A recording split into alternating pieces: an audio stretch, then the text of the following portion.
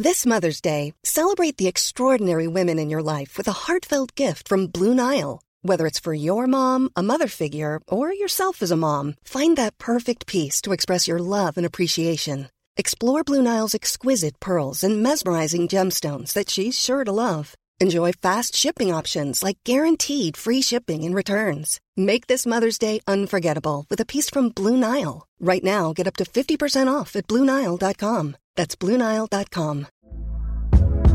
Hey there, it's Michelle Norris. I'm host of a podcast called Your Mama's Kitchen. When I travel, I'm usually looking for a way to find a taste of home when I'm not at home. And one of the things I love to do when I am at home is entertain. And Airbnb allows me to do that. When I was in California recently, I rented a house that had a great kitchen. And when we were sitting around the table, we were all thinking, we're in someone else's house. Someone could be in all of our homes as well. If you have a home, but you're not always at home, you have an Airbnb. Your home might be worth more than you think. Find out how much at airbnb.com/host. Hello, everyone, and welcome to Podcast Horseman. Back in the 20s, we reviewed a very famous TV show. Welcome indeed to Podcast Horseman, the BoJack Horseman podcast, a spoiler-free, episode-by-episode audio review podcast of the critically acclaimed Netflix series of BoJack Horseman. I'm a socially distanced Michael Hamflett. And I'm a socially distanced Adam Nicholas. And Michael, I'm feeling it today. I'm like, not in a bad way, I'm feeling it in a good way. I've got the energy, the power is there. We've come fresh off the back of a Spotify Wrapped day, which I think all knew and loved. For any podcast lovers and music lovers out there, the energy is still strong from that day. I can't lie to you. It's still rushing through my veins. And it's got me feeling like, I don't know, like we should be sat, I don't know, somewhere important, Michael. Maybe at like the business end of a plane, perhaps, because it just doesn't matter what you're feeling, how you're doing, what day of the week it is. You can call us the front of the plane because we are all business to begin with. You can follow this podcast on Twitter or Instagram at Podcast Horseman. Thank you to everybody who has done so far, to everybody who's listened already. Hello again to all the brand new listeners. What are you doing here? Get yourself back to the start and come and meet us at the top. But if you would like to give us a follow, please do. You can follow either of your hosts as well on Twitter or Instagram. Well, Twitter or Instagram for me at It's Adam Nicholas, or you can follow Michael Hamflett at Michael Hamflett. You can get this podcast on Apple Podcasts, where you can subscribe, leave us some feedback, leave us a 5-star review. There'll be more on that in a minute.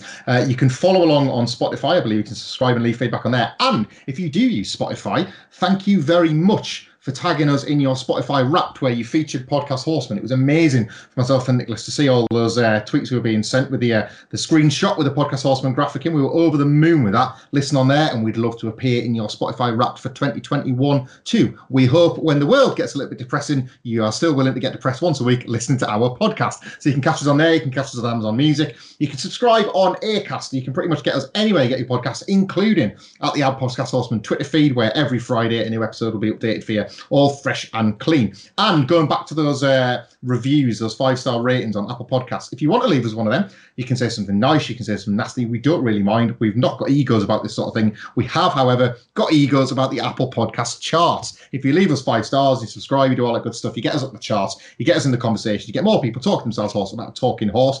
And every week, one lucky reviewer will get their review read out at the end of a podcast. They will get a star on the Hollywood Talk of Fame, and we'll be having another one of those at the end of this episode. Yes, indeed, we will. And guess what, everyone? Adam Nicholas is a liar. He's a liar, and he loves you all in. Because I've reviewed a different one. That's a Netflix synopsis for Podcast Horseman episode, whatever we're on right about now. I'm sorry. I was meant to do it. I completely forgot. I've been playing on my PlayStation because weekends are precious. Leave me alone. Get off, Mag.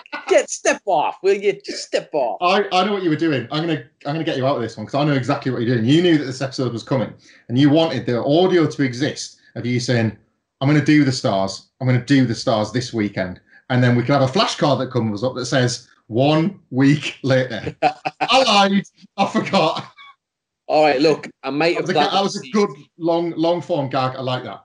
I might have planted the seed, whatever. Listen, the only other thing I've got to say regarding this podcast is, as we know from BoJack Horseman, awards are meaningless and they will not give you happiness, right?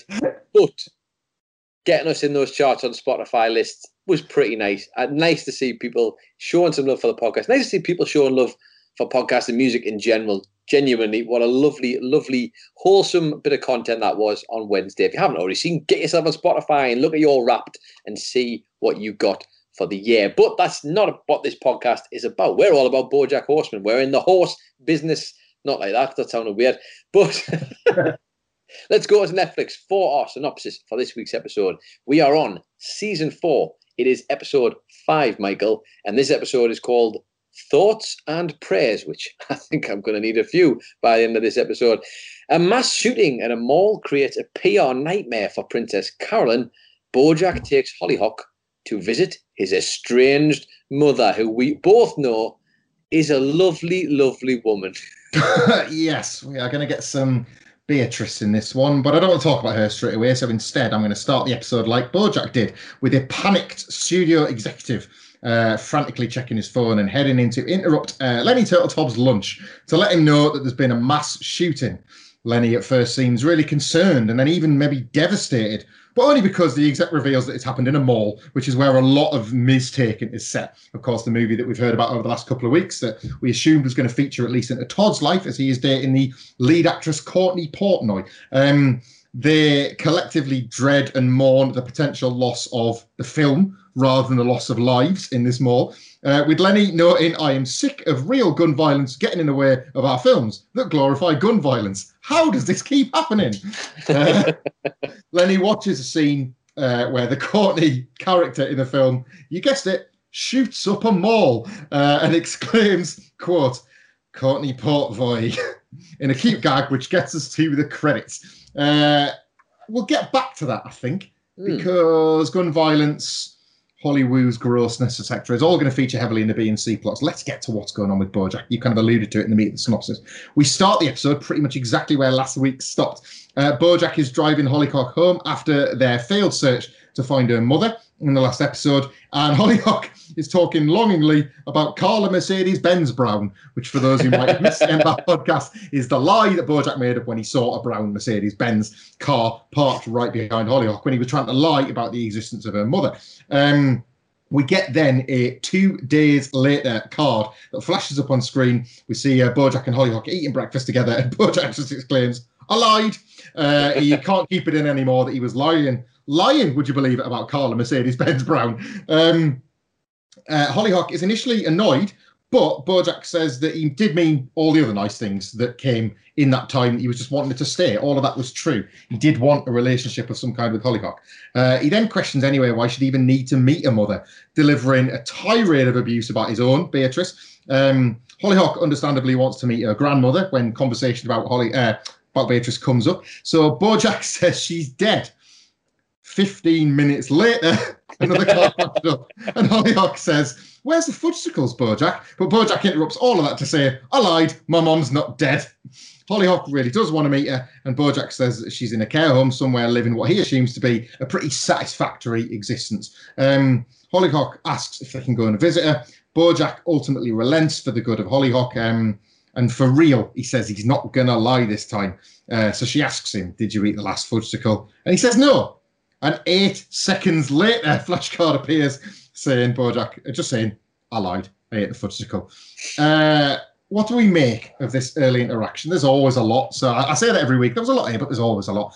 We've got BoJack revealing his disdain for his mother to Hollyhock, who, we know where BoJack's at with Beatrice, but Hollyhock doesn't. So there's a little bit of dramatic irony here, and so BoJack pretty much comes clean about his loathing for Beatrice without delving yet into why some of that might be, but him wanting to do better by his daughter, him wanting not to be the parent that Beatrice was to him. He lies, but then he makes up for it. And the time it takes to make up for those lies gets shorter and shorter and shorter to the point where nearly, he's not lying at all.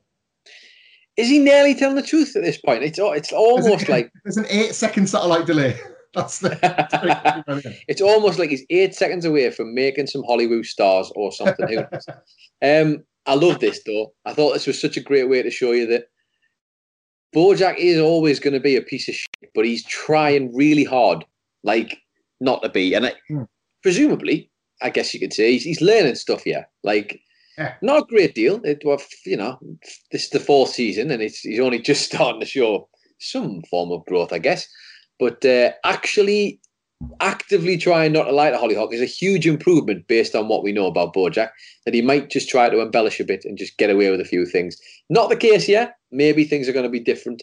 And, I guess from the very beginning, like him maybe being motivated by just how crap of a mother he has himself. Although we have seen a bit of a different tale when it comes to Beatrice and her previous, as we got the flashback in the old Sugarman Place episode in season 4, episode 2 it was, which, I don't know, interesting to know whether that's going to play an impact, Michael, in this episode. Well, it was funny, wasn't it? Because you get we've talked about this before, you get those butterflies when we get a flashback or we get mention of Beatrice or we get the idea that, oh God, this is going to be a Bojack's mother episode. But this one was different. I mean, it's worthwhile you point that out, that we're so close to that episode where we saw basically the years in which Beatrice's life collapsed from underneath her in a way that she could no longer really reconcile any feelings of love or happiness, and Bojack was just one of several unfortunate victims of that. We are still seeing what we've always seen before, but it's through a slightly different lens than what we had the first time. And you're definitely right to sort of point out Bojack. I think the difference here, and again, it's only over the course of one season, but this attempt to be better is at very least sustained, and that carries with it so much more weight than we've ever seen in his previous attempts to be good to, say, Diane, for example. Yeah, and it's like even his attempts as far as maybe even the last episode. Yeah. Well, I think it's nice that we've come away from a little segue discussing that Bojack's trying to be better, because next he's a complete piece of shit. He calls Princess Carolyn to say how sorry he was for being an awful boyfriend, an awful client, and just generally an awful person to over all of those years. It genuinely moves Princess Carolyn. But before she can finish saying the sentence, "I appreciate that," he cuts her off and says the real reason he's called is because he wants the name of Beatrice's care home because he's forgot. Princess Carolyn knows it straight away because, of course, she does. She's too good for him. She's always been too good for him. It's called Walnut Springs, and she hangs up. She doesn't want to listen to any more of his BS. He calls again, just seconds later, to apologise. He acknowledges that maybe he didn't strike the right tone in that call, before cutting her off again to ask the real reason for the call. Which Walnut Springs was it? There was a lot of them in the area. Again, he's just after the last minute detail, gets the detail, conversation just ends abruptly yet again. We find Bojack and Hollyhock next in Walnut Springs, which is a bit of a shithole, in truth. It's not the place that Bojack described. To kind of like contextualise it, he kind of imagined that what with the wealth that they had for Beatrice's lodgings, but also how she almost seemed built for being old more than being young, it would be perfect for a place where she could just go and whinge at people that were weaker than her in quite nice surroundings. This is the total opposite. She is under medical control. There are orderlies, there are doctors. She's in a wheelchair. She's sat in a very dilapidated setting with a lot of other old people that just look as if they've been, for the want of a better phrase, abandoned by their family. Bojack has no regrets. Through a flashback, we see Beatrice mocking Bojack for wanting to play football. He's got his American football outfit on this time. She then, somehow, in the conversation about mocking Bojack for him being rubbish at football, also manages to go to Butterscotch's writing and then blows some cigarette smoke in his face, which is used as quite a nice, what would it be, the nice transition back to the old folks home is the smoke that she was blowing at Bojack. They finally get to Beatrice, and she is unwell, to say the least. She keeps calling Bojack Henrietta, which Bojack doesn't even believe is her mind going. He just thinks he's doing it to she's doing it just to wind him up. But she does seem to understand who Hollyhock is without particularly acknowledging what she knows. She just says, "Oh, it's you." So there is some sort of familiar bond that she can feel without going into any more detail than that. Bojack recounts another tale of just awful childhood experience. Basically, he avoided the sexual abuse from a piano teacher that he implies was a known child molester. And then when he gets in, Beatrice says, I guess no one wants you. I mean, Jesus Christ. Jesus Christ. They're brilliant at this. They're always brilliant at this. You know, we've just talked about how 2 episodes ago, you were asked to feel untold levels of sympathy for Beatrice, of course. The loss of her brother in the war, her mother being lobotomized and being the one that had to be her caregiver when her dad wanted nothing to do with her. The scene, she's in a wheelchair. She's severely unwell. The doctor tells Bojack that she's not got very long left. You need to make this time count. And those are the anecdotes that Bojack leans on to just remind you, to tell you, the viewer, why, whatever you thought before, just remember that she's also this. Genuinely, the way they do this, and there's something very specific, isn't that, about the way that, like, we've all had it where you've taken a friend or someone round to see an elderly relative, or they've been there when you've been with a parent, and perhaps they see one side of them, but they're not going to see the other side, or they're not going to see the side that everybody would know who spent a long time with them. And the way they managed to juggle both of these things, in that you kind of feel, having watched that Sugarman episode, you have that in the back of your mind. You do also feel a little bit sorry for Beatrice, just given the circumstance that she's in, and she's old. They make her look really old, and they make the whole place feel, you can smell the place that she's in. That's how much they make this feel lived in. And yet, that's one side of the coin. And then the other side is, all of these atrocious, horrible things that she's done to Bojack. And there's, you can talk about being a product of your environment all you want, yes, but you still have a choice. You can still choose these things, as is pointed out to Bojack by Todd in the end of season 3. And she's just the worst. She's this absolute black hole of, like, happiness. She'll just drain it from anybody. And yet they're making us juggle these two things. And the way they use Bojack and Hollyhock, just to kind of show you both sides of that coin, it's really, really well done. Well, that's it. As you say, it plays with, and we know this from, like, other forms of media or, like, studies that you see, it plays with abuse being a familial trait and something that is very sadly passed down. It takes somebody incredibly strong and brave to break that cycle. And Bojack is now trying to do that with Hollyhock, almost in a better late than never reconciliation of all his own prior faults in life. He had one go at that, kind of, in New Mexico, and failed badly. So this is him going again and trying to see that. He learns from the doctor that Beatrice's dementia is getting worse, and that's evident through, obviously, her calling him Henrietta. The doctors had tried to ring to let him know, but he gave the number of the sandwich shop that, of course, he gave to Marcy and all those other ex-girlfriends. That's his favourite. It's looking bleak for Beatrice, and that pretty much wants to make Bojack get the hell out of there. Hollyhock convinces him that they should visit once a week. She notes quite powerfully that he'll get old, and then he'll want her to visit, and she'll get old. She'll get old, and she'll want somebody to visit her, and so on. At which point, Beatrice shouts to Bojack, who she believes is this Henrietta, "Where's my orange juice, slag?" Which she'd asked for in a prior scene. Bojack takes 2 glasses of orange juice over to Beatrice and then necks them, guzzles them down in front of her, slams the glasses down, and says, "See you next week." This is healthy, isn't it? This is totally healthy. Everyone here is absolutely fine, and these relationships are completely normal. A week passes, we are led to assume, because obviously we said that they'd go and see them every week. And Hollyhock and Beatrice are going through some old pictures in a photo album.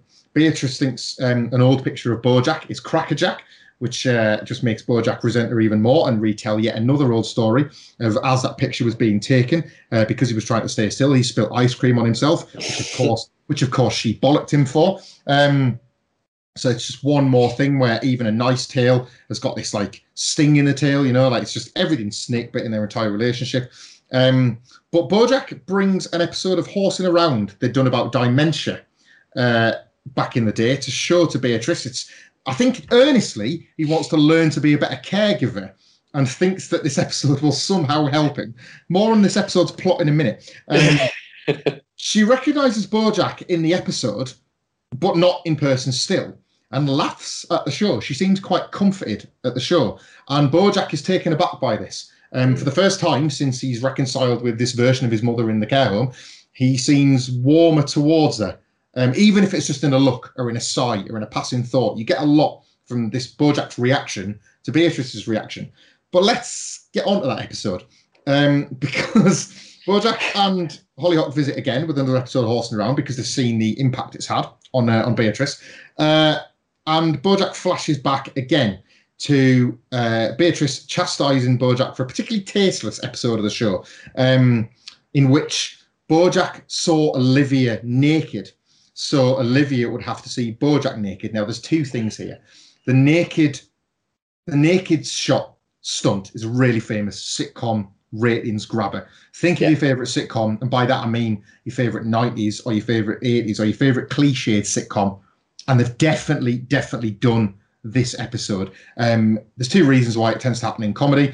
One, it establishes a tighter bond between two characters after the fact because they've seen each other obviously in flagrante, which is not something that people have on a daily basis. Number two, if it's a woman that appears in the trailer, and it tends to pop the number. Friends did it twice.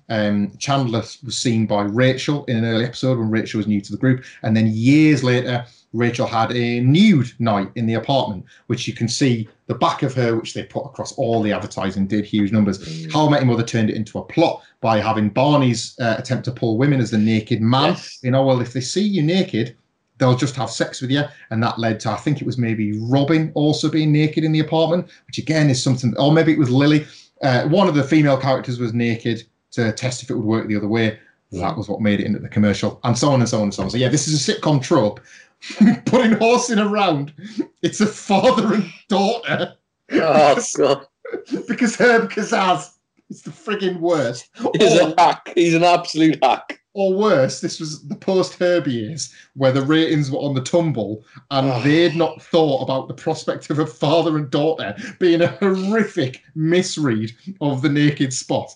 Before I get your thoughts on this, because I know we've done a lot of plot here, I want to point out that Beatrice was bollocking Bojack for this episode as they were on the way to Butterscotch's funeral. Yeah. This is a conversation taking place in a funeral car as they are going either to or from burying Butterscotch. I mean, Beatrice buried Butterscotch every day of his life, but that's when she's choosing to bollock Bojack for hating his show. It was apparently playing in the hospital as Butterscotch was dying, so Beatrice was forced to sit and watch it like she was forced to be by her husband's bedside. This is the moment she's picked. This comes back to Bojack, even though he's trying to warm to her because she's responding. She's popping a little bit to the horsing around gags. This is what comes back to Bojack. So he has to get out there, he has to get outside, he has to get a bit of fresh air. Hollyhock follows him outside, and Bojack's had an idea.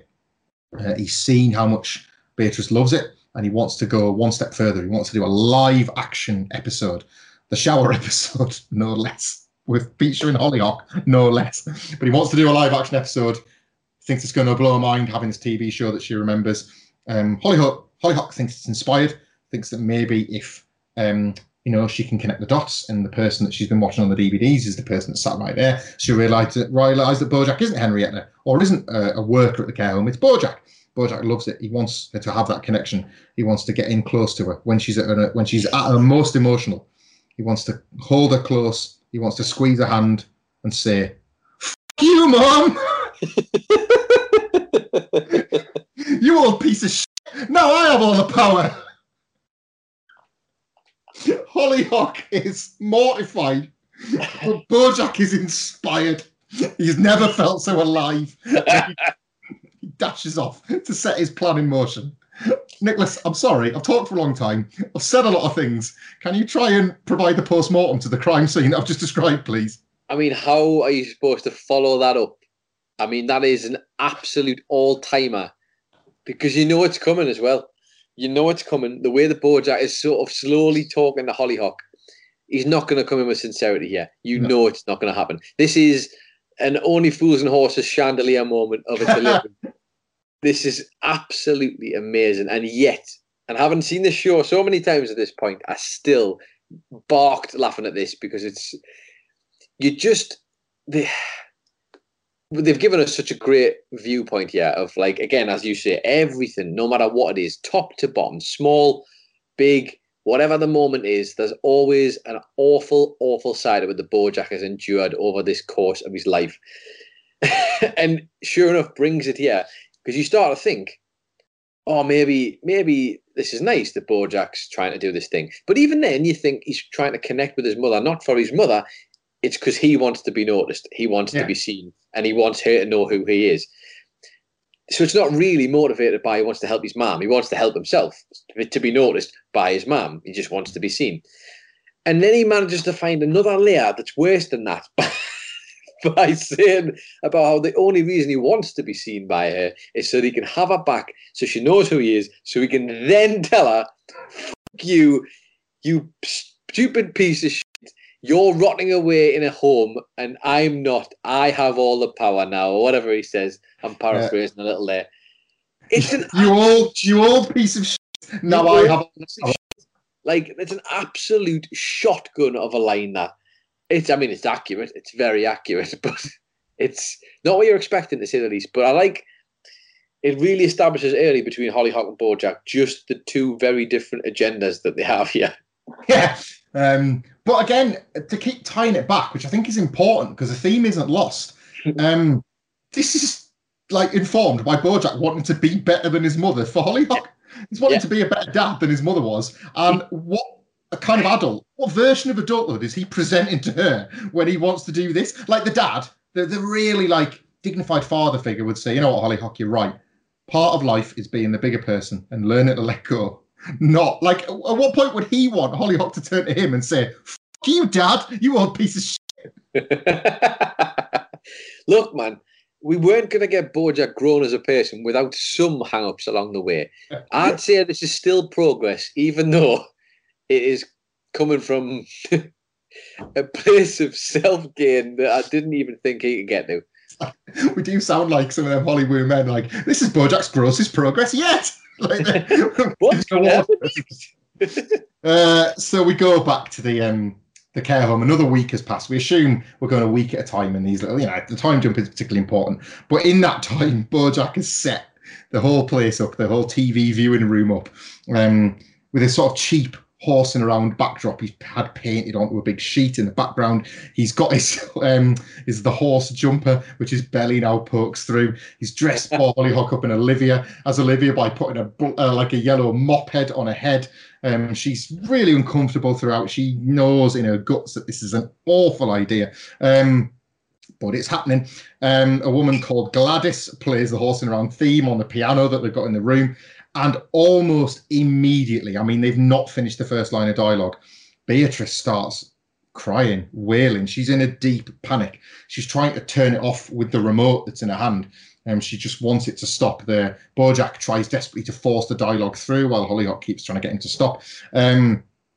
But when another resident tries to take the remote off her because he wants to see how this is going to play out, he too just thinks this is an episode of Horsing Around, and in his words, wants to see if this couple can get it back together. So even in Bojack's version of the warped episode, it's still being presented as if there's a sexual nature to this relationship. Beatrice assaults him. She, like a horse, has that moment of being a horse and charges him, headbutts him to the ground. She's then restrained by orderlies while shouting, screaming out to anybody that will listen, and obviously, crucially, nobody will. Quote, "I don't like this. Let go of me. I'm the heiress of the Sugarman Sugar Cube Company. You can't do this to me." It's at this point she lets out a blood-curdling, guttural, lingering scream as she is hauled away. Completely, like, all the control is taken away from it as these big burly orderlies, the psychologists that we spoke to earlier on, the doctor, all of them just drag her away. You hear the scream long after she's left the room down whatever dark corridor you dare want to think about. As Bojack and Hollyhock sit there and try and absorb it, and Bojack wonders if they should continue the episode. Of course he does. We cut again to presumably quite soon after that, and Beatrice is there with all of her belongings in a box outside the care home. She's been kicked out.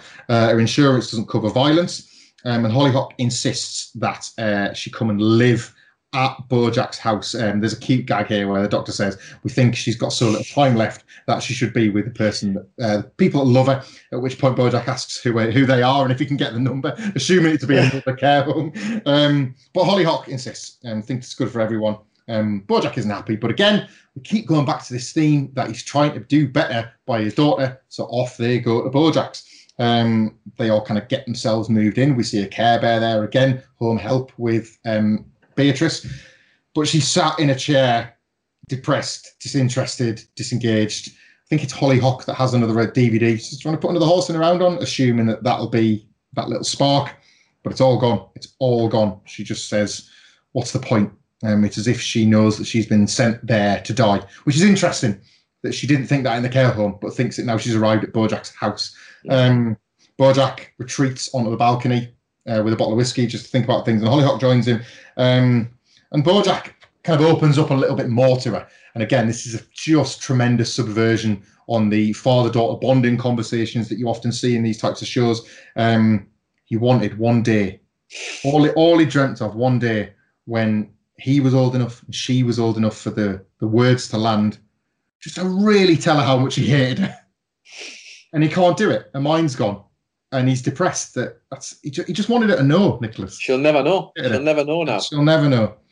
Hollyhock realises, she reads the room, she realises she's learnt from this episode, even if nobody else has, that Bojack needs this. She notes that she has bad days, but she has good days. And one of those days, she might recognise him enough that he can totally rip into her. It's played brilliantly as being a sweet moment between father and daughter, regardless of what's to come between mother and son. And in just a gorgeous end to the episode. And of course, we will get onto the other characters, but it was this that they went to the credits with, which felt poignant. He nearly plucks up the courage to affectionately graze her arm and still doesn't. He pulls back. And it's that we hit the credits on. But I thought this was tremendous. I thought the joke is brilliant. The joke is tremendous. They give you the right soundtrack. They give you the right verbiage to let you know, to clue the viewer in on what bit from other shows you've seen they're doing. But sincerely, the bond between the two of them over this was nice. What's happened here is that Hollyhock has actually found a way to understand Bojack, and Bojack is grateful that she's done it for him. And it's this is maybe as close as we get to an earnestly happy ending for Bojack in an episode. And the way they do that is by having it so that one day he can tell his mother that he hates her. That's what allows him to have his happy ending for a week. It had to be dysfunctional. You knew that was going to come. Don't look and sound surprised at this. How long have we been watching this show for now? See, it's the thing. I don't learn. Bojack doesn't learn. I don't learn. No, but nobody learns anything around here. But yeah, this is really sweet. This, especially the end. The shot from behind, it can't go understated. The way that Bojack is just about to put his hand on, is like, just rest it on her shoulder or her back, just to kind of a father-daughter moment. And he's a very cautious horse, isn't he? Just pulls back a little bit. He's not quite ready for it. But you know what it is? Steps in the right direction. And I will take this win because I think it's nice that Hollyhock even manages to find that middle ground as well. Even though, yes, we know this isn't probably how you should deal with it. She at least understands that there's more to this tale than she might first have seen on the surface. And I think it also tells us immediately, like, obviously she's a younger woman, but she's still also quite wise for her age, because it'd be very easy for someone who's naive and young to the world to just only see Beatrice for the pleasant old woman she might be with dementia and not really care about Bojack's experiences whatsoever. She doesn't do that. She forces him to try and be a better person and do the right thing, which is, I guess that's the whole point, isn't it? To do the right thing, something which Bojack struggles with on a daily basis. But he helps. She's helping him to get there, whether it's a weird route or not, doesn't matter. Together, he's stronger together, I think, is the message here. And it's, as you said, it takes someone to undo these things, and Hollyhock is trying to act as that someone to try and help undo all of the bad that's happened, all of this stuff, the holes that have spilled God knows how many good things out between this family. Yeah. She's trying to plug them a little bit. Trying is the word. I was struck by that at the end of the episode, that again, it falls to a young female to try on behalf of the adults that have gone wrong. Yeah. She has to try to understand. She really has, on both sides, and she does. She finds it, and she creates so many like more positive situations than the two of them have ever managed to achieve without her in their lives. So it's a nice moment for that character as well. I think the first, they were quite, in the last episode, they played quite fast and loose with who Hollyhock was, because as much as she was there to find her mother, she was wary of the relationship with Bojack. She was pretty rubbish at making Pop-Tarts that highlighted her youth. This played on that. This completely flipped what she could do with her youth. She might not be able to cook a Pop-Tart, but she can potentially end decades and decades of abuse and suffering and familial discontent. And I just thought that was a nice moment for that character, who already has been like such an earthquake in Bojack's life. And obviously for us as viewers in season 4 as well. She feels bigger than a film role or his next book or his television project or whatever. And so she should. You know, and I really like that. And I think it's fascinating that they include a character. Well, I guess I'll say this, but then if you're watching the episodes of Horsing Around, maybe not.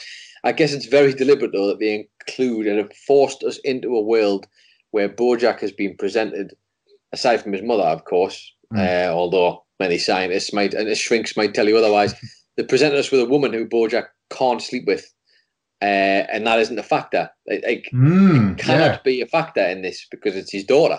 And again, maybe Horsing Around tells us different, who knows? No, but yeah. But they've brought her in, and it's like we are exploring this new avenue. We haven't explored it yet. What does Bojack do when a female character wants to stick around and form a bond with him and form a relationship with him, but it isn't his mum, and it isn't someone, as Princess Carolyn would want to point out, a mommy who he can slip his dick in and out of, Michael, I believe is the phrase she used. Always love that line being recalled. Shall we get to Princess Carolyn? Yes, let's get go some to Princess Carolyn. More of that, maybe not that way, but let's get not Princess Carolyn. Let's get Princess Carolyn. Obviously, we kind of alluded to the start of the episode that there could be a problem with Ms. Taken, which everybody kind of had a hand in that movie needing to do well. And Princess Carolyn is with Lenny, Courtney Portnoy and her assistant in a meeting. They're all only asked about the film, not the shooting, obviously. But they all verbally note publicly their insincere thoughts and prayers, which is, of course, where the episode gets its title. And they set up some Google alerts for mass shootings, just in case. Because it's a work task, isn't it? So you get it in your diary. The camera then pulls out to reveal Judah and Todd also sitting in at the meeting, which Lenny Turtletop, as you can imagine, has absolutely no time for Todd. Todd is talking about holding the meeting at a water park. Because in his mind, after the shooting, it's made him realise that life is so short. A water park just sounds to me like the type of place where Todd could go and have a nice long walk. But there you go. We cut to the mall shooting bit of the film. The conversation about the mall shooting bit of the film. But they think it's going to be all right, Nicholas. It doesn't matter all these people have died in a mall, because in the film, there's still a movie theatre shooting and there's still a country fair shooting. Or there was. And then until they get Google alerts that we're led to believe rule them both out. These little vibrations that come on all their phones, followed by, which is just a work inconvenience to these people. Princess Carolyn at this point gets a call from Bojack, so the meeting is obviously slightly disrupted, but then returns to Todd giving a presentation, something he thinks might have solved, obviously now a pretty massive plot hole without these shootings going on. He mentions about how if all the other kids have their pumped up kicks, they may be able to run, like better run. Well, like outrun their bullets. I think it was very godlike of Todd to try and foster the people like that myself. It was, yeah. Very, very good. Very smooth. Very, very godlike. I'll just cross that off my list. Princess Carolyn is hot shit as usual, and somehow figures out a way to reframe Mistaken, a film which all we know has at least 3 public shootings in. mass public shootings. As a feminist empowerment tale. More on that a little bit later. And isn't that just a Hollywood version of a empowerment tale, man? Oh, God. She doubles down. She's killing all the men, though. She doubles down by getting Diane to write a piece about it, calls her up, just fills her head full of her brilliant tongue-twisting Hollywood gobbledygook to get a yes without Diane even really giving her that yes. Do not look at me as if I've got that written down, because I haven't. I hope you do. Yes, please. Like you're brilliant at these. I was hoping you would. Please do. Seeing as how, this is quite a long one, this as well. Here we go. I'm definitely going to mess this up as well, because this is a big one. You know Courtney Portnoy. You probably recall when she soared as the thorny horticulturist in One Sworded Fortnight with the Short-Skirted Sorceress. How would you enjoy joining Portnoy for a scorched soy porterhouse pork 4-courser at Koi? Glorify your sauce, but don't make me feel it forced. of course, try the Bosch. Smooches. Very good. Look, if you rang me with that call, I'd write your article as well. You'd do it. I might try that for a What Culture article at some point in our existence. Who knows? So we're dealing now with Princess Caroline on damage control, I guess, for the state of Mistaken. And again, later on, we revisit them in the episode. There's Princess Caroline and Lenny are mourning yet another mass shooting. And this time, a woman has been involved. So Princess Caroline makes it about playing up how the shootings can be spun to keep women safe. Todd, who is on the call in a water park, asks the big question here, which is, do they really want to profit from mass shootings? I think that's a fair one from old Todsky there, dropping in the big ethical questions. Princess Caroline and Lenny Turtletop completely double teaming. They talk around that issue as if it's a minor filmmaking problem with loads of bullshit Hollywood double talk. Todd is left scratching his head. And we're going to come back to the outcome of Mistaken a little bit later, because let's get to Diane and Mr. Peanut Butter. Look, Mr. Peanut Butter, there is more to come that brings Diane and Princess Caroline together. So we'll see how that turns out for Princess Caroline and Lenny Turtletop. Because Diane is, as you've requested very eloquently, taking Courtney Portnight out for food to get the story. They're coming out from having had what I assume was a very tasty porterhouse. But as they're waiting for the valet car, Diane gets hit on by some rotten, sleazy prick. It's all that awful over-talking male speak where he's complimenting her. Diane doesn't want anything to do with it, and then it's all of a sudden her fault. She's being gaslit for this guy who's paying her a compliment. He immediately gets quite threatening and pushy, and Courtney pulls a gun on him. It's a great bit of verbal delivery from Alison Brie here, because while Courtney is scaring the shit out of this guy, Diane herself is scared by delivering one really long, "What the shit is this?" And this lasts the duration of Courtney scaring this guy off. She's terrified by the presence of this gun. And we get, after this beautiful sort of long, drawn out fear, exclamation of fear from Diane, the gun is somehow in her hand. She doesn't know how it's got there. She's pretending not to like it. But oh my God, Nicholas, she loves it. Courtney spots that and asks her if she wants to go to a shooting range. Diane asks, "You've got a shooting range?" To which Courtney replies, "Why, yes, I've got all the things." We cut to the shooting range. And what you're given is just the slow-mo of Diane firing the gun, the bullet leaving the chamber. Beautiful again, high-res slow motion, all set to some classical score.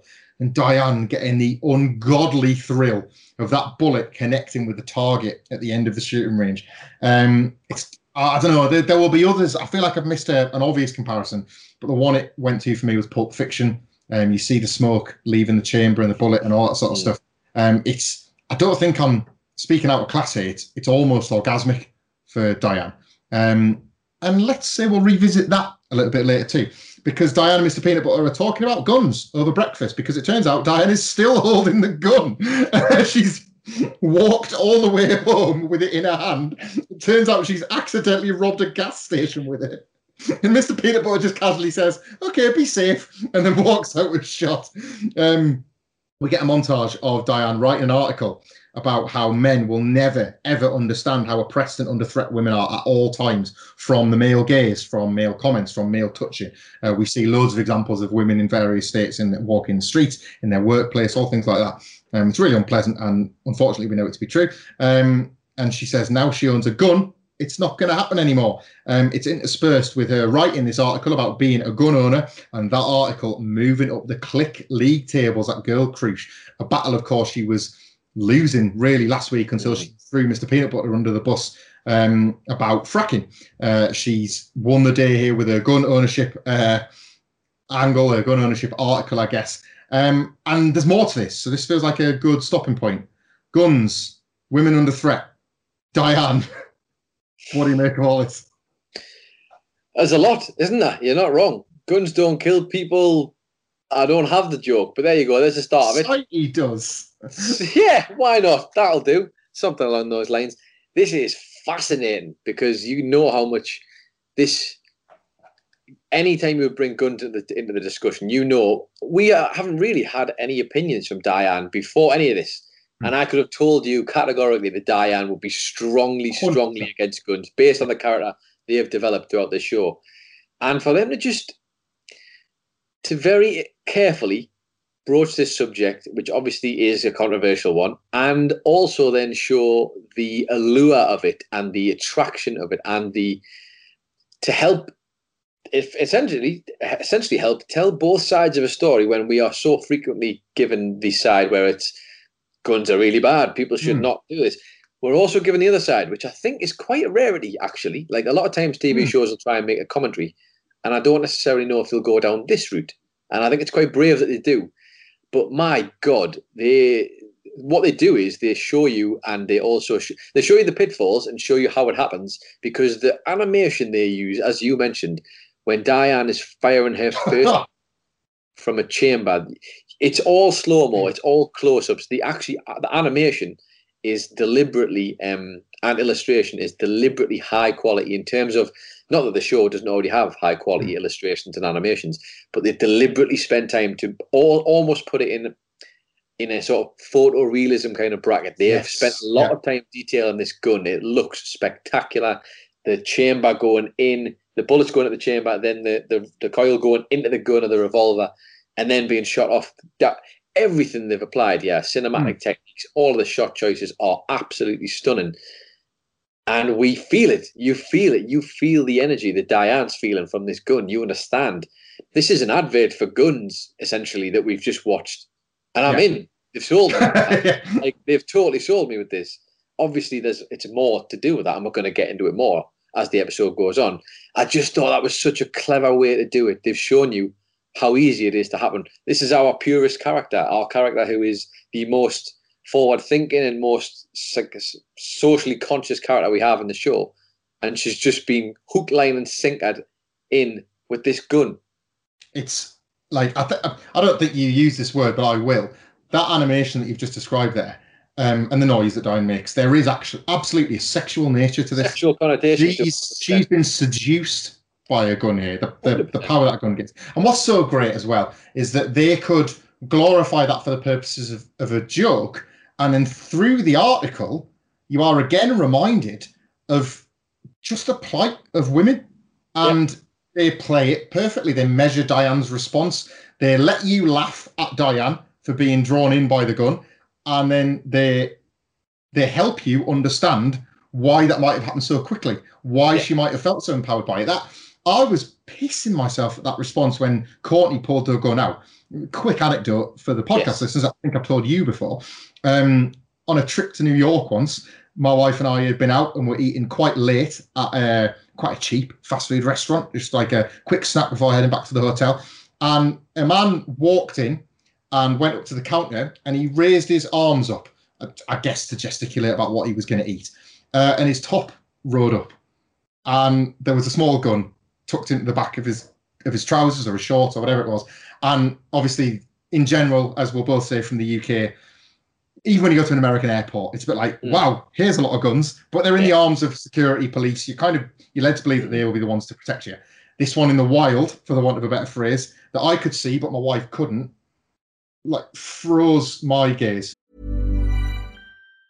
Even on a budget, quality is non-negotiable. That's why Quince is the place to score high-end essentials at 50 to 80% less than similar brands. Get your hands on buttery soft cashmere sweaters from just $60, Italian leather jackets, and so much more. And the best part about Quince, they exclusively partner with factories committed to safe, ethical, and responsible manufacturing. Elevate your style without the elevated price tag with Quince. Go to quince.com/upgrade for free shipping and 365-day returns. Hey there, it's Michelle Norris. I'm host of a podcast called Your Mama's Kitchen. When I travel, I'm usually looking for a way to find a taste of home when I'm not at home. And one of the things I love to do when I am at home is entertain. And Airbnb allows me to do that. When I was in California recently, I rented a house that had a great kitchen. And when we were sitting around the table, we were all thinking, we're in someone else's house. Someone could be in all of our homes as well. If you have a home, but you're not always at home, you have an Airbnb. Your home might be worth more than you think. Find out how much at airbnb.com/host. I couldn't believe what I'd just seen. The slow motion thing is real because the top that had rode up and revealed it, then dropped back down. And I felt like I watched that happen in like 10 frames a second or something. Yeah. I just watched that top go back down. That top's going to cover up that gun that I know is there. And I said to my wife, please eat up. We need to leave. I didn't even want to tell her until we were gone why we had to go, but we had to go. Diane's, that took me back. Like her shock completely transported me to that moment because I wanted to, like, in a very shrill voice, squeal, what the shit is this? Food spilled from the side of my mouth. So yeah, Diane has got that kind of almost British, I guess, reaction to seeing a gun in the wild, and then has been swerved on it. This article of hers, though, changes the conversation. And let's get to the conversation, shall we? Because it is one of my favourite bits of the episode. The conversation, which of course has been had not by police or the great political thinkers or great socio-economical commentators, but on Good Morning Hollywood by a Ryan Seacrest type and a Billy Bush type. There isn't even a female colleague to go along with a Ryan Seacrest type anymore.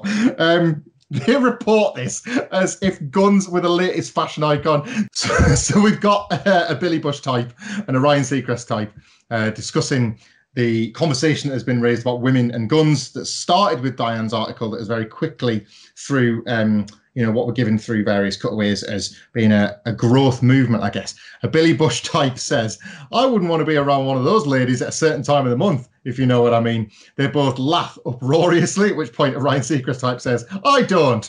A Billy Bush type says, joking aside, I think it's great those gals have a hobby. And then Ryan Seacrest type prods his earpiece and says, oh, and I'm being told by our producer that we have a breaking news alert. There has been another mass shooting. Billy Bush type goes, oh, as if this is just a trivial part of his day. Ryan Seacrest type says, I am totally unqualified to cover a news story that's important, but as a straight white male, I will plough forward with confidence and assume I'm doing fine. I mean, goddamn. They hate so much in this conversation, but we don't even have time to sit still on it because this has changed everything yet again. Diane and Peanut Butter are back at the breakfast bar talking guns. At which point, I'd love that you didn't mention this yesterday. Mr. Peanut Butter just casually says, because now I hate them, right? Diane notes that it's the only time, and I thought this was quite powerful, the only time she's felt as safe as a man walking the streets having this gun. And now, because he's fracking under their house, this is sort of an even Stevens situation. Peanut Butter agrees. And it's quite a sweet reconciliation between the two after all the arguing and aggro we had last week. It's nice that they found a way to be able to use Peanut Butter's political campaign to solve the problems between them. Nicholas, you were shaking your head. And that is because it does a hard cut to them having a blazing row either side of a Tom Gumbo Jumbo debate. You can't even pick up the points they're trying to make because they are shouting and screaming over each other. Tom Gumbo Jumbo's panicked face, looking like a tennis umpire trying to pick up one thing from another and failing profoundly at his job to keep any of this in check. From that, we go, though, to them having loud, passionate sex in a cupboard at the TV studio. I'm assuming it's at the TV studio because it appears as though another, like a TV runner, has just been shocked into stopping still at the sounds of Diane, this time using gun analogies instead of fracking ones being screamed out, because clearly issues and having deep-rooted disagreements with those issues is what's powering their sex lives. I feel like I'm saying this the second time this episode, Nicholas, but all of this is fine, right? All of this is fine, Michael. Just fill my chamber up with your powerful bullets and we'll be flying. This debate, man. This debate. Oh, it's outstanding.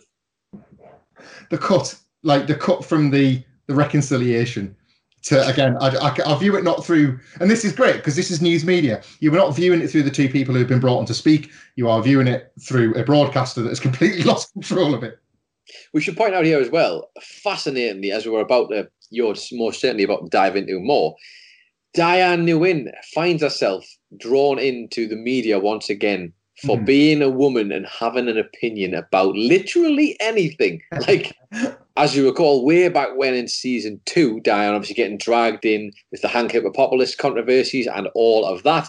Now she's back in the media again, having just finally got over this hump that we had pretty much, ironically, with some humping, it seems. And she finds herself back in the spotlight, and I can't tell you how much I started to worry automatically just because of how difficult of a time Diane had previously. And here we are. She's in the media, not just in the media though, Michael, in the media with a husband. Yeah, and then she's in the media rooms with her husband. We're going to go back a little bit now to Princess Carolyn and Lenny Turteltaub, who are lamenting the shooting that obviously we've all just heard about, the world has just heard about. Thoughts and prayers. But now the film is really buggered because the shooting was by a woman. A series of vox pops are used in a terrific montage here of men, all men, and a California senator who are sharing their disgust that women are making them feel unsafe. This triggers, do you like that? A gun control debate. Yeah, very good. That goes right the way through California governance. Including a few little cutaways we get to the various hearings that are going on, including one about triggers being built for male hands. Should men not be allowed to compliment random women on the street? Diana herself is put in the, I don't know what it would be, the witness box or the witness stand or whatever, to speak on the matter. And she basically just pleads that the men just stop harassing him. This doesn't have to be about guns. This can just be about all the men, and they're all men in the room, actually working together to make society equal. She says quite flippantly, just do that. Otherwise, you'll have to ban all guns. And just before this big reveal, I'd like to point out and just hammer that point home that these aren't just old men. There's a stunning amount of old white men in this room. That's it. They've suddenly had their ears perked up by Diane's surely too simplistic solution. Cut to all guns being banned in California. Diane, with Princess Carolyn in the room as this motion is passed, theoretically amazing, but is moved to ask the question, or just express, I guess, her disdain.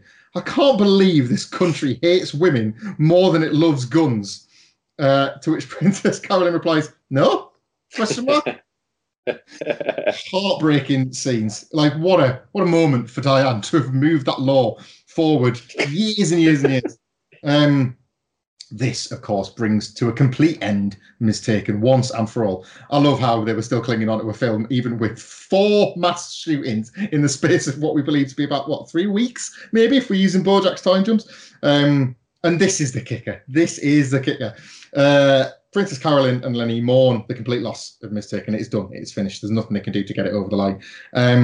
With loads more sincerity than the countless actual lives that were lost in these shootings. For 6 seconds. At this point, Lenny just says, nah, I'll be fine. Nicholas, you check the time code, mate, because fucking nout matters to these people. They're all monsters, Michael. Every single one of them is a monster in this show. Especially this is a brilliant highlighting of just the high level flaws that exist in most of politics in general. I don't just want to stake to, I wouldn't just want to hang America out there to dry. Yeah.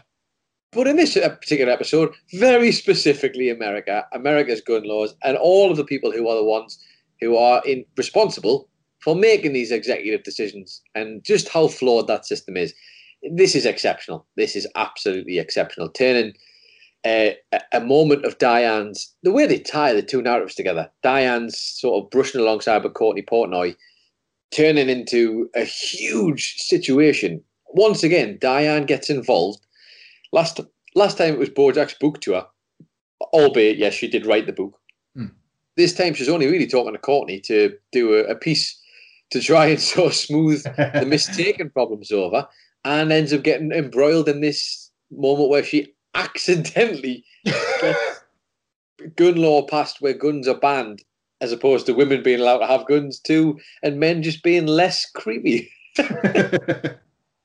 Sensational, absolutely sensational stuff. This top to bottom, and a great accompanying narrative to go. Of course, with the stuff we've seen with BoJack. Again, we're exploring the two genders as well, and the way that they deal with the things in this world. A brilliant episode. Go on, you can say the catchphrase this week. What kind of episode is this, Michael? This was a powerhouse. That's what this was. This was a total powerhouse. An absolute total powerhouse, or a turtle powerhouse, depending on where you are from in the world. I don't know. Anyway, speaking of funny stuff, I think it could be around about time now that you're all done, I assume, yes? Mm-hmm. Yeah, we're good. That's us good. Well, we're not good. We're damaged, but we're good. Well, we're damaged. Damaged goods, perhaps you could say. We could all go back and do with some horsing around then, where we go back to the episode and look for all of the hidden meanings behind certain things, these small details that you might have missed, the Easter eggs, and just all the funny jokes that made me laugh, to be honest, in the middle of these intensely serious topics. So let's go back, shall we?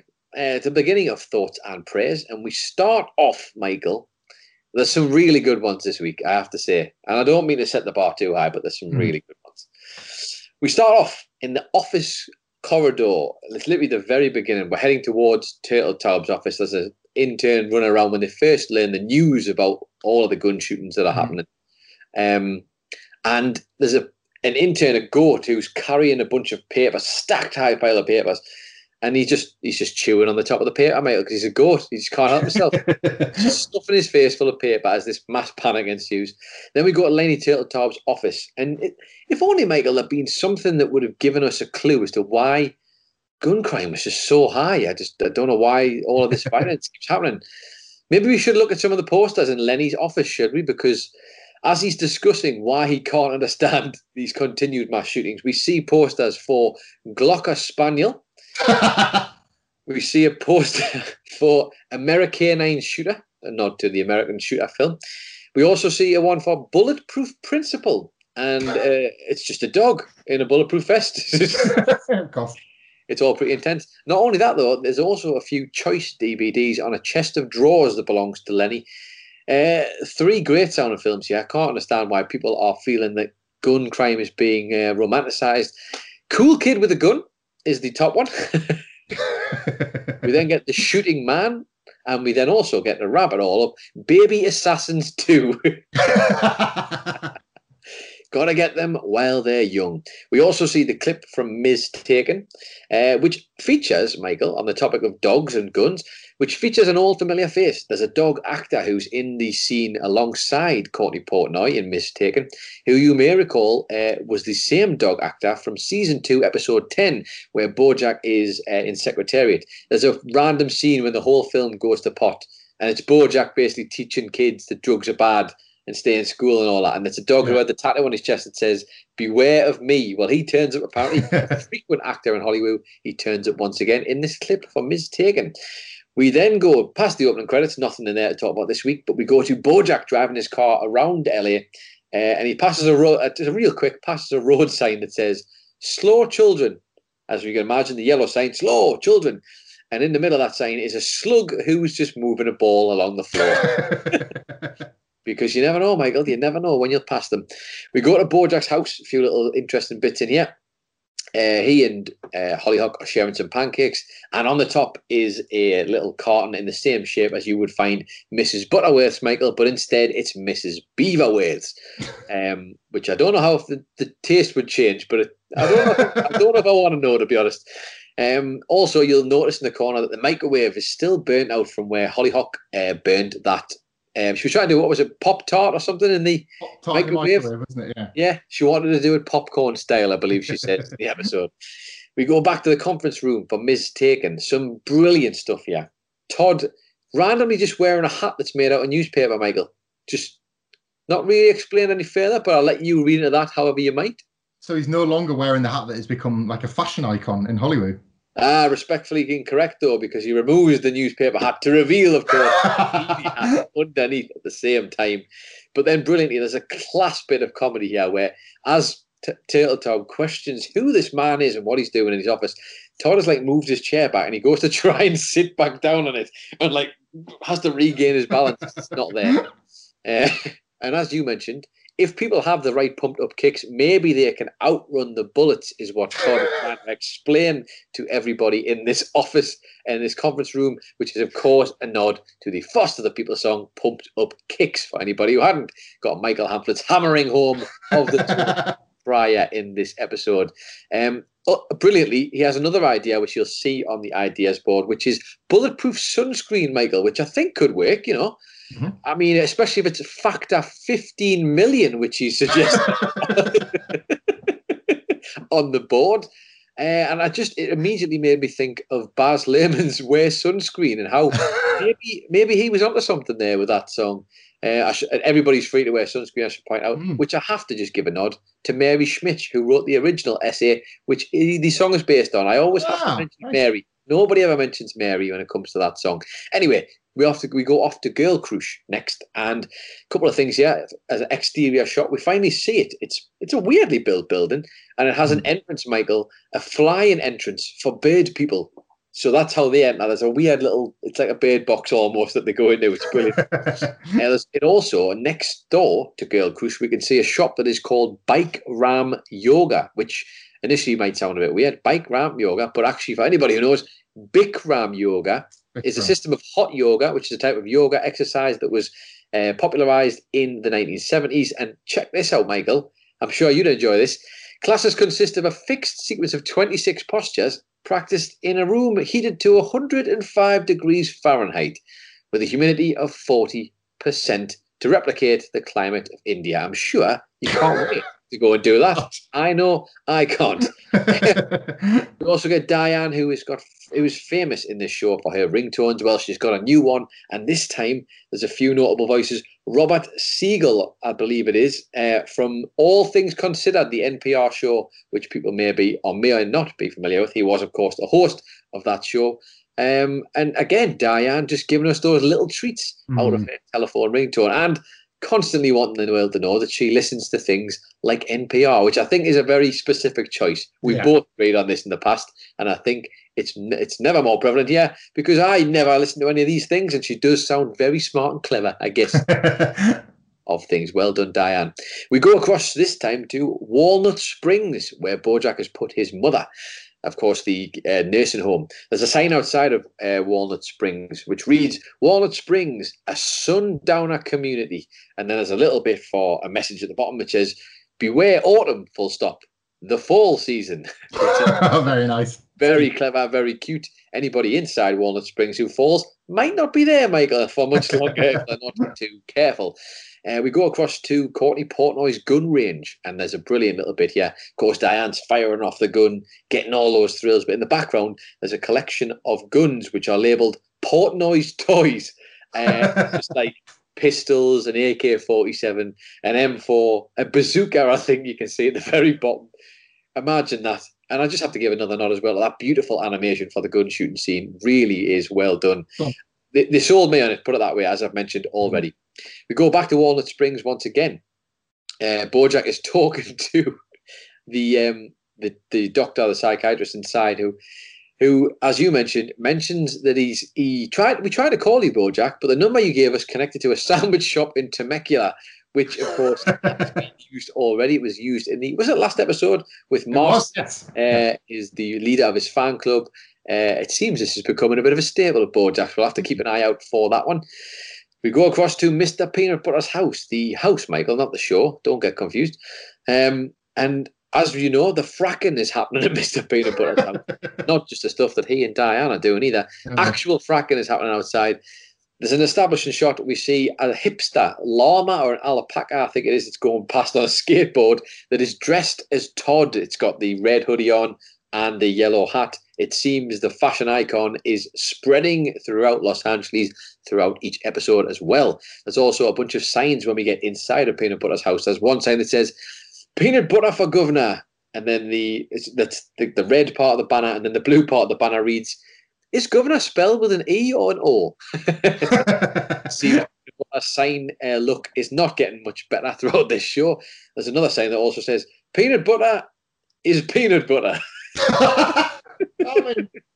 Which I guess that is his platform, isn't it? That is his platform. You can't read into this if you want. There's also another sign that says, do not use the sink, which of course is in reference to the fact that the taps are blowing out fire at this point. Diane got burnt last week because of all the fracking.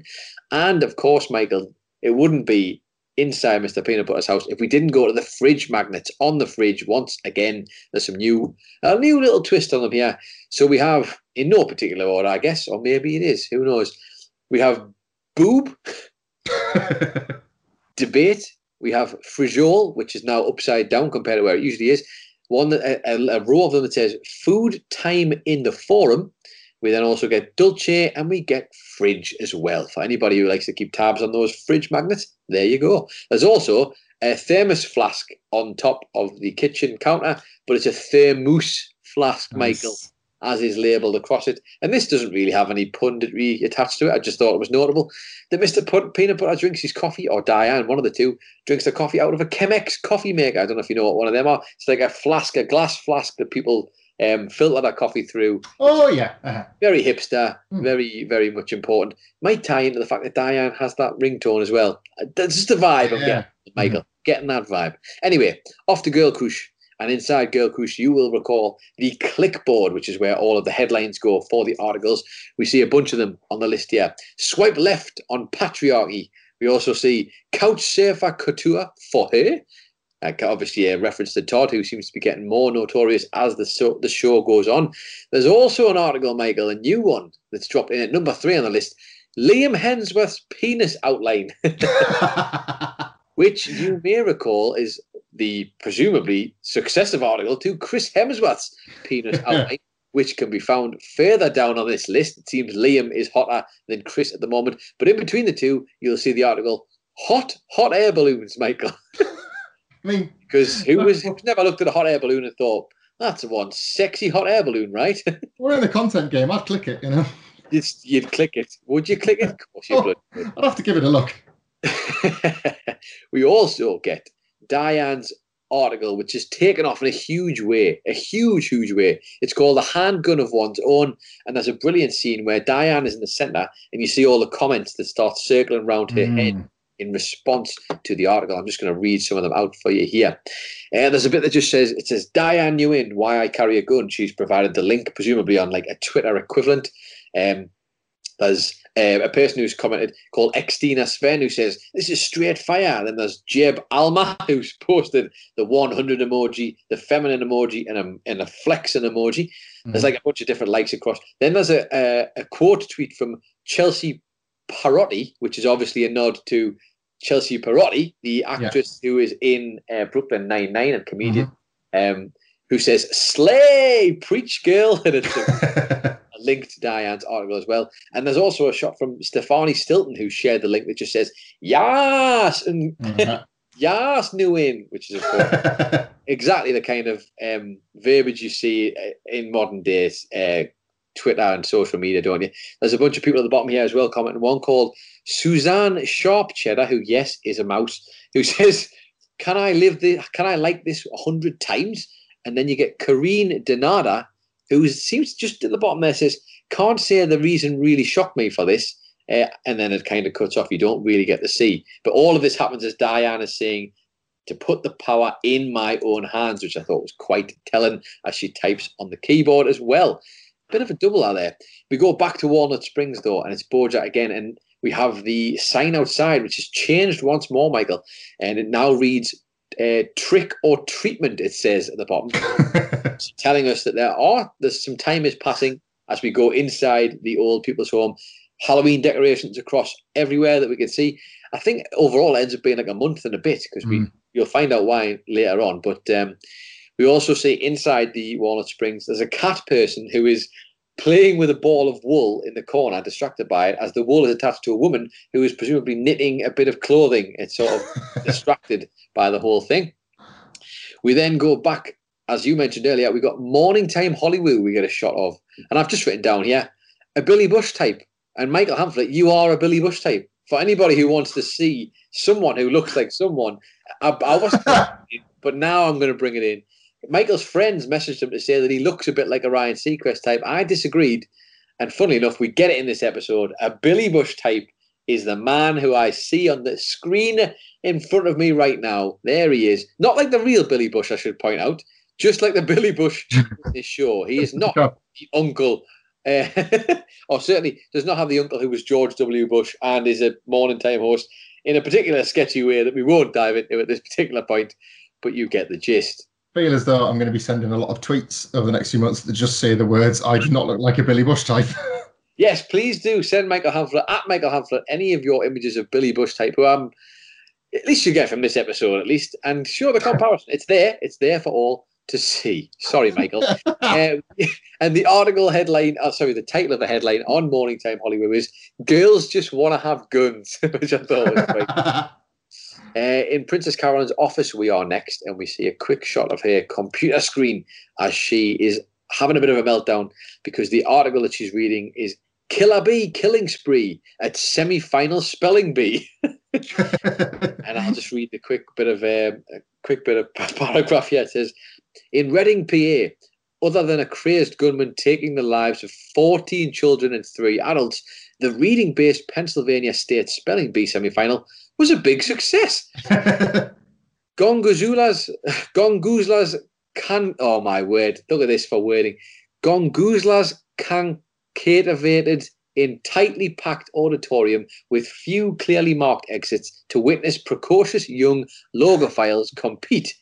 A good time was had by all up until the afternoon turned tragically violent. The whole event was sponsored by Big Rick's Bait and Tackle, and Big Rick himself was in attendance, smiling and signing autographs. He is now deceased." I mean, just incredible writing across the board there. And something so tragic, they make it so stupid somehow. We go across to Lenny Turtletab's office, though, and he mentions, while on the phone to Princess Caroline, that if this all keeps up, we're going to have to put this movie on the shelf. A quite literal shelf, he says, next to that wacky vacation comedy we did about the klutzy babysitter, which is then revealed in a little gag, a visual gag, to be Sandra Bullock's Hurricane Sandy, the film is. Oh, God. Which is just bad on so many levels that we're going to put it back in the drawer where it belongs, out of harm's way. Let's blow through that one, shall we? Let's blow through that one very quickly. Have a word with yourself, Michael. Because we're going to blow all the way across to a water park, which bears incredibly good significance here, because Todd, earlier in the episode, mentions that he has a brilliant idea, as you said. What if we had meetings at water parks? Wouldn't that be great? And this is, of course, a fantastic callback to that. He's in a rubber ring, in a bathing suit, on the phone, in the meeting, that I'm not even sure he's in. Why is he in the meeting? It doesn't make any sense. But brilliantly, that doesn't matter, because the real good gag that we see is there's an otter that's floating past as he's on the phone. The otter is on its back, floating by on their phone, and the phone itself is inside a sandwich bag to protect it from getting wet while the otter is floating through the water park alongside with Todd. There is also, for anybody who pays attention, a mad-looking water slide in the background where the kid who comes out of it, it's a water slide where it gets shot upwards, comes out of a gap in the thing, so there's like a gap between, and the kid has to land on the other side of the tubes with a gap in it, just to kind of maybe highlight just how wild and unsafe water parks can be. It's brilliantly done, though. Also, I guess, like a gun from a chamber, perhaps. I hadn't even made that connection, but all relevant, I guess, at this point. We go back to Walnut Springs, and once again, Michael, the sign has changed outside, and it now reads, "Time marches on the sign outside of Walnut Springs." You will recall, of course, from the old Sugarman Place episode, Joseph Sugarman himself mentioned that time's arrow neither stays still nor reverses, it merely marches forward. Seems like an interesting callback now that we're seeing Beatrice, his daughter, inside an old people's home at this point. Quite interesting, to say the least. And also, while we're in here, you'll notice that the episode of Horsing Around Season 2 that Bojack brings out, Season 2, Episode 12 is what he delivers, and it's called "I'm Ready for My Close-Up, Mr. Dementia." God. Which probably tells you just how well they dealt with this whole topic in that episode, truth be told. We then go to MSNBC, and it's, of course, the gun control debate that's going on between Princess Peanut Butter? Good Lord, not even close. Not even close. Between Diane and Mr. Peanut Butter.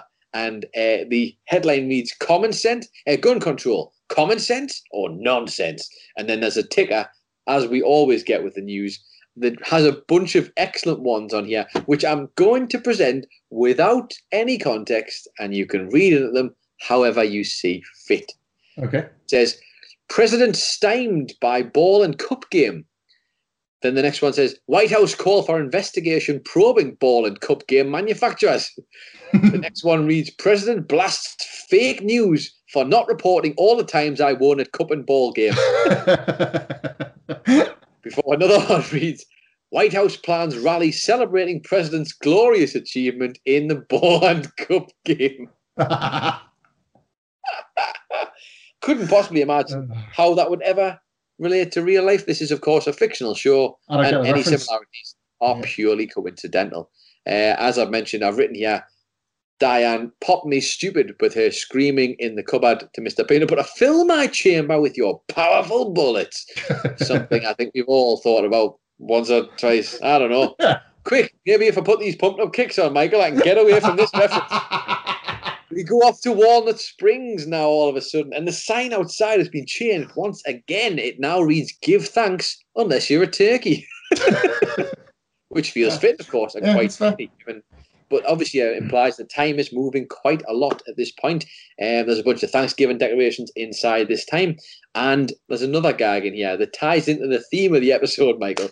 As we pull away from Bojack and Hollyhock sitting on the bench, there is a shot of an old woman on another bench who's sporting a goddamn assault rifle.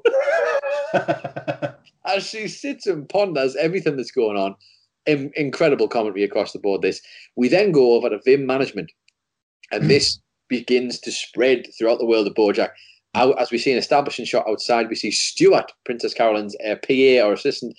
He's panically running away with some papers as he spots two women outside who are literally sporting assault rifles, pistols in holsters. They've both got a bunch of bandoliers across them with like ammo. Just really over the top, this, but excellent in highlighting just how much confidence these two women have and the fear that Stuart has as he runs off the paper everywhere.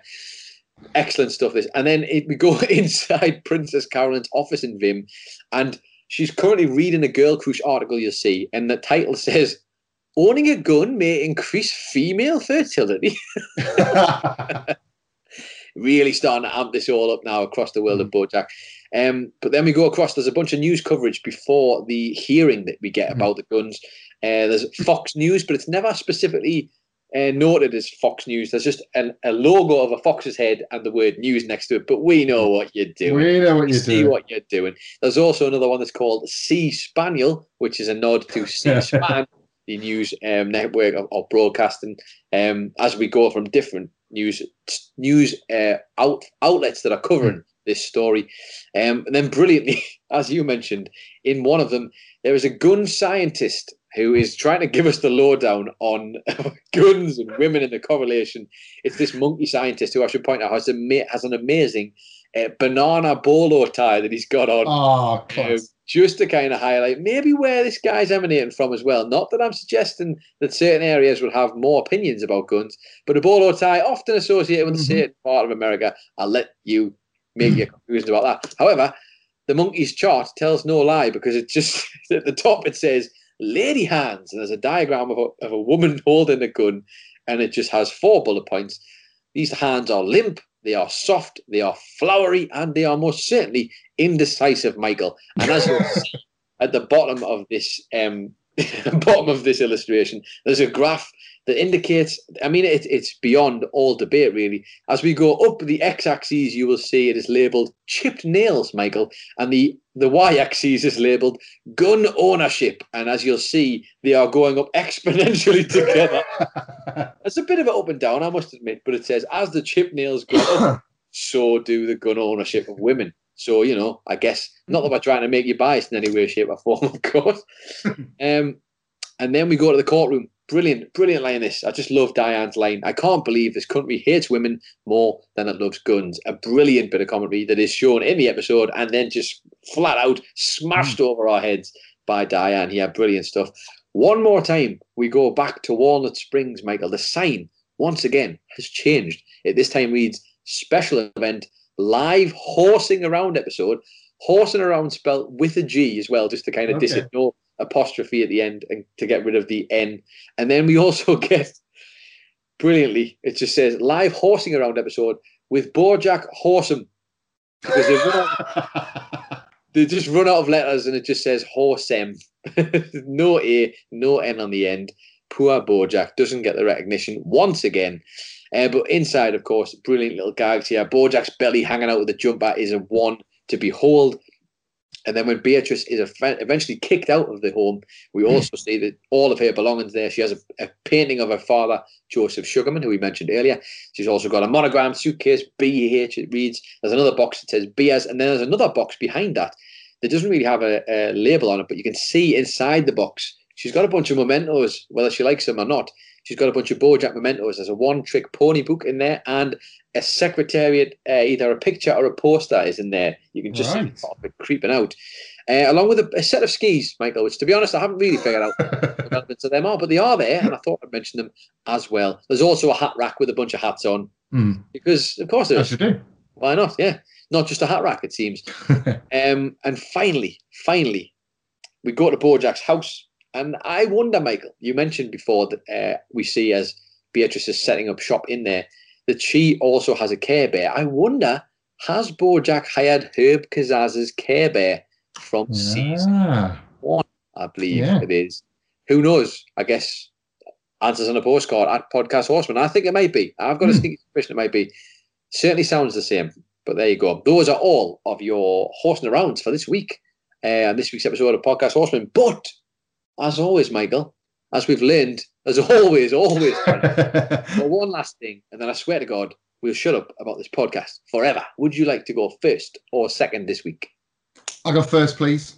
Go on, why not? If I may. So, yeah, those who've been listening recently, I've got something a little bit different this week. I think Todd is God. No, I'm not doing that this week. It's fine.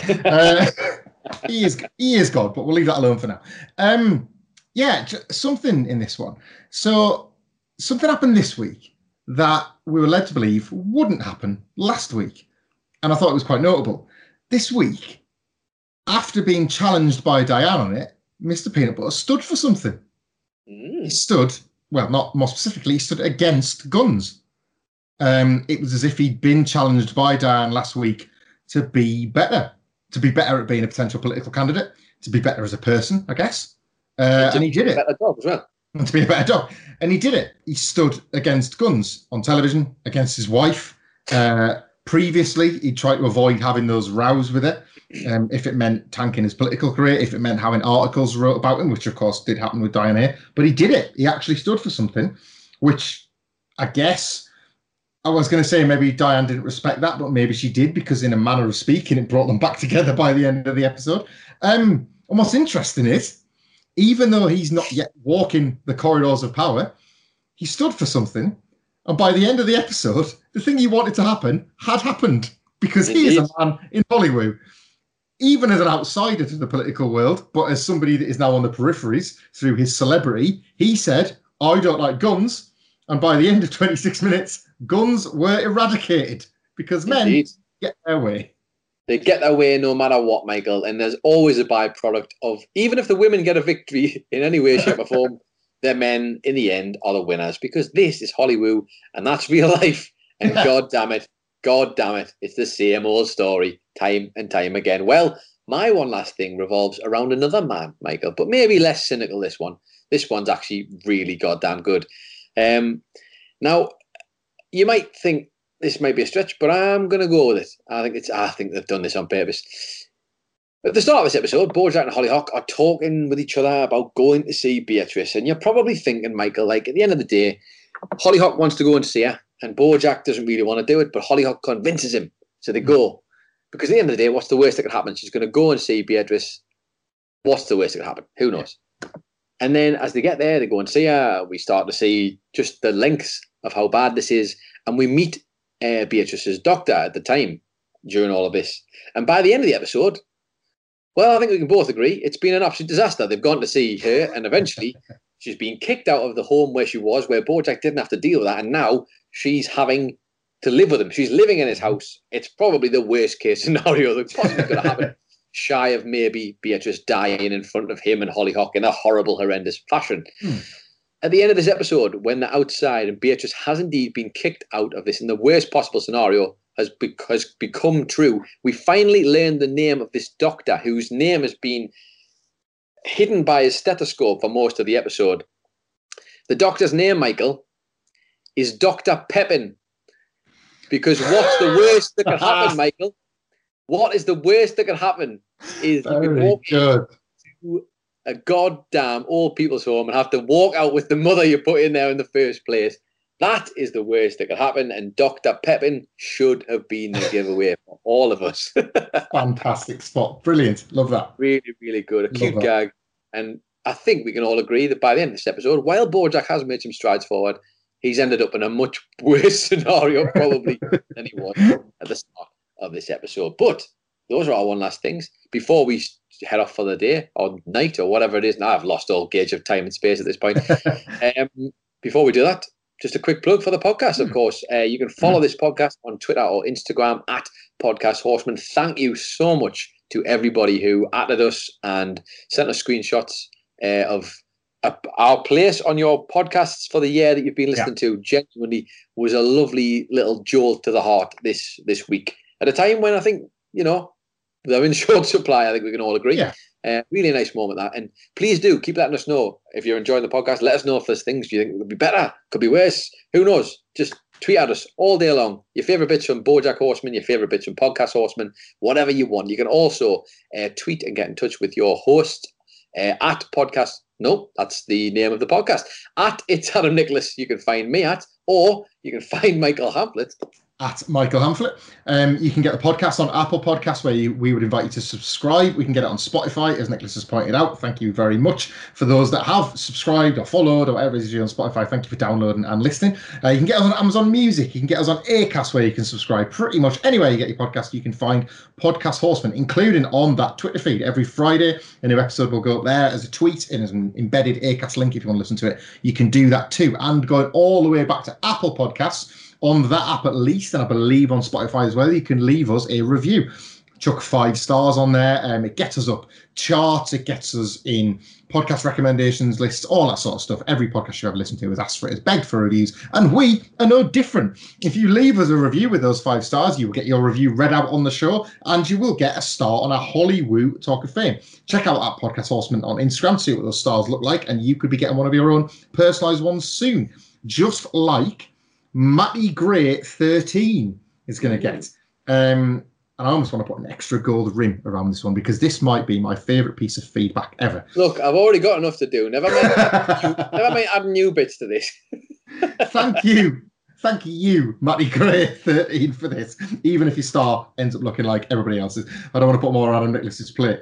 He said, a BoJack Horseman podcast. Hooray! And he starts his feedback as follows. Those other BoJack Horseman podcasts are okay. But compared to this BoJack Horseman podcast, those podcasts are bust. Very good. Covering the story of BoJack and friends, one episode at a time, this podcast captures brilliantly the highs, the lows, and hilarity of one of the greatest shows in recent memory or ever. Michael Hamflett and Adam Nicholas provide both an in-depth analysis of BoJack Horseman's story and a fantastical foray into the show's wonderful array of jokes and gags. A must listen for any BoJack fans. This podcast should be worth 800 million billion, probably. Plenty of incentive for podcast listeners to hitch their wagons to these hardworking podcasters. BoJack Horseman is a good and important TV show. Wow, that's you know what it is? That's so good, that review. Genuinely, that's top of the pop stat, and I'm gonna do them this weekend. Oh my God. I obviously reserve the right to not do it this weekend at all. The stars are coming out unless there's clouds over the Nicholas residence. Very good, very good. Don't hold out for any constellations, folks. I promise you. It won't be constellations, but it might be consolation prizes for the people who don't get their start. I'm going to do it. I said this last week, and I'm feeling energized again, and I mean it. I'm going to do it. I'm writing it down right now. I'm going to add. I like this. I'm going to add to my list of questions to ask RBW on the finale. Do you think Nicholas will do the stars? I'm literally writing it down in my notes now. I hope you can hear us. Do the stars, you dick. It says. There you go. Done. It's written. It's in my notes now, and I can't take it back. Anyway, and never mind my words. Let's get some words on next week's episode, shall we? Just before we disappear, because Michael, next week's episode is one of my favourites in the whole show, and I believe you're a fan of it too. Season 4, episode 6. And I know Bojack really wanted to scream into his mom's face about how she was a piece of shit, Michael. But it seems that Bojack's next episode is going to hit him hard because it's titled Stupid Piece of Shit. Oh my God. And the synopsis is as follows. Surrounded by family, Bojack spirals into self-loathing. Princess Carolyn and Rutabaga Rabinowitz plan Courtney and Todd's sham wedding. I will say this now. I've already pretty much said a lot about that episode there, but this is one of my favourite creative episodes of BoJack Horseman. They go in a direction that is unlike anything I believe you will ever have seen, and I think you should absolutely put a lot of stock in this episode. Am I right, Michael? Yeah, I cannot wait to talk about this / block out and suppress all my emotions about this. There we go. That's about. In fact, that should be the bottom header for the bottom header. That should be the header for this show. I think. I cannot wait to watch all of this and then suppress my feelings and emotions about this. On that lovely high note, I have been Adam Nicholas. I'm already crying and have been Michael Hamflett. Cheers, Mike's crying, and this has been Podcast Horseman.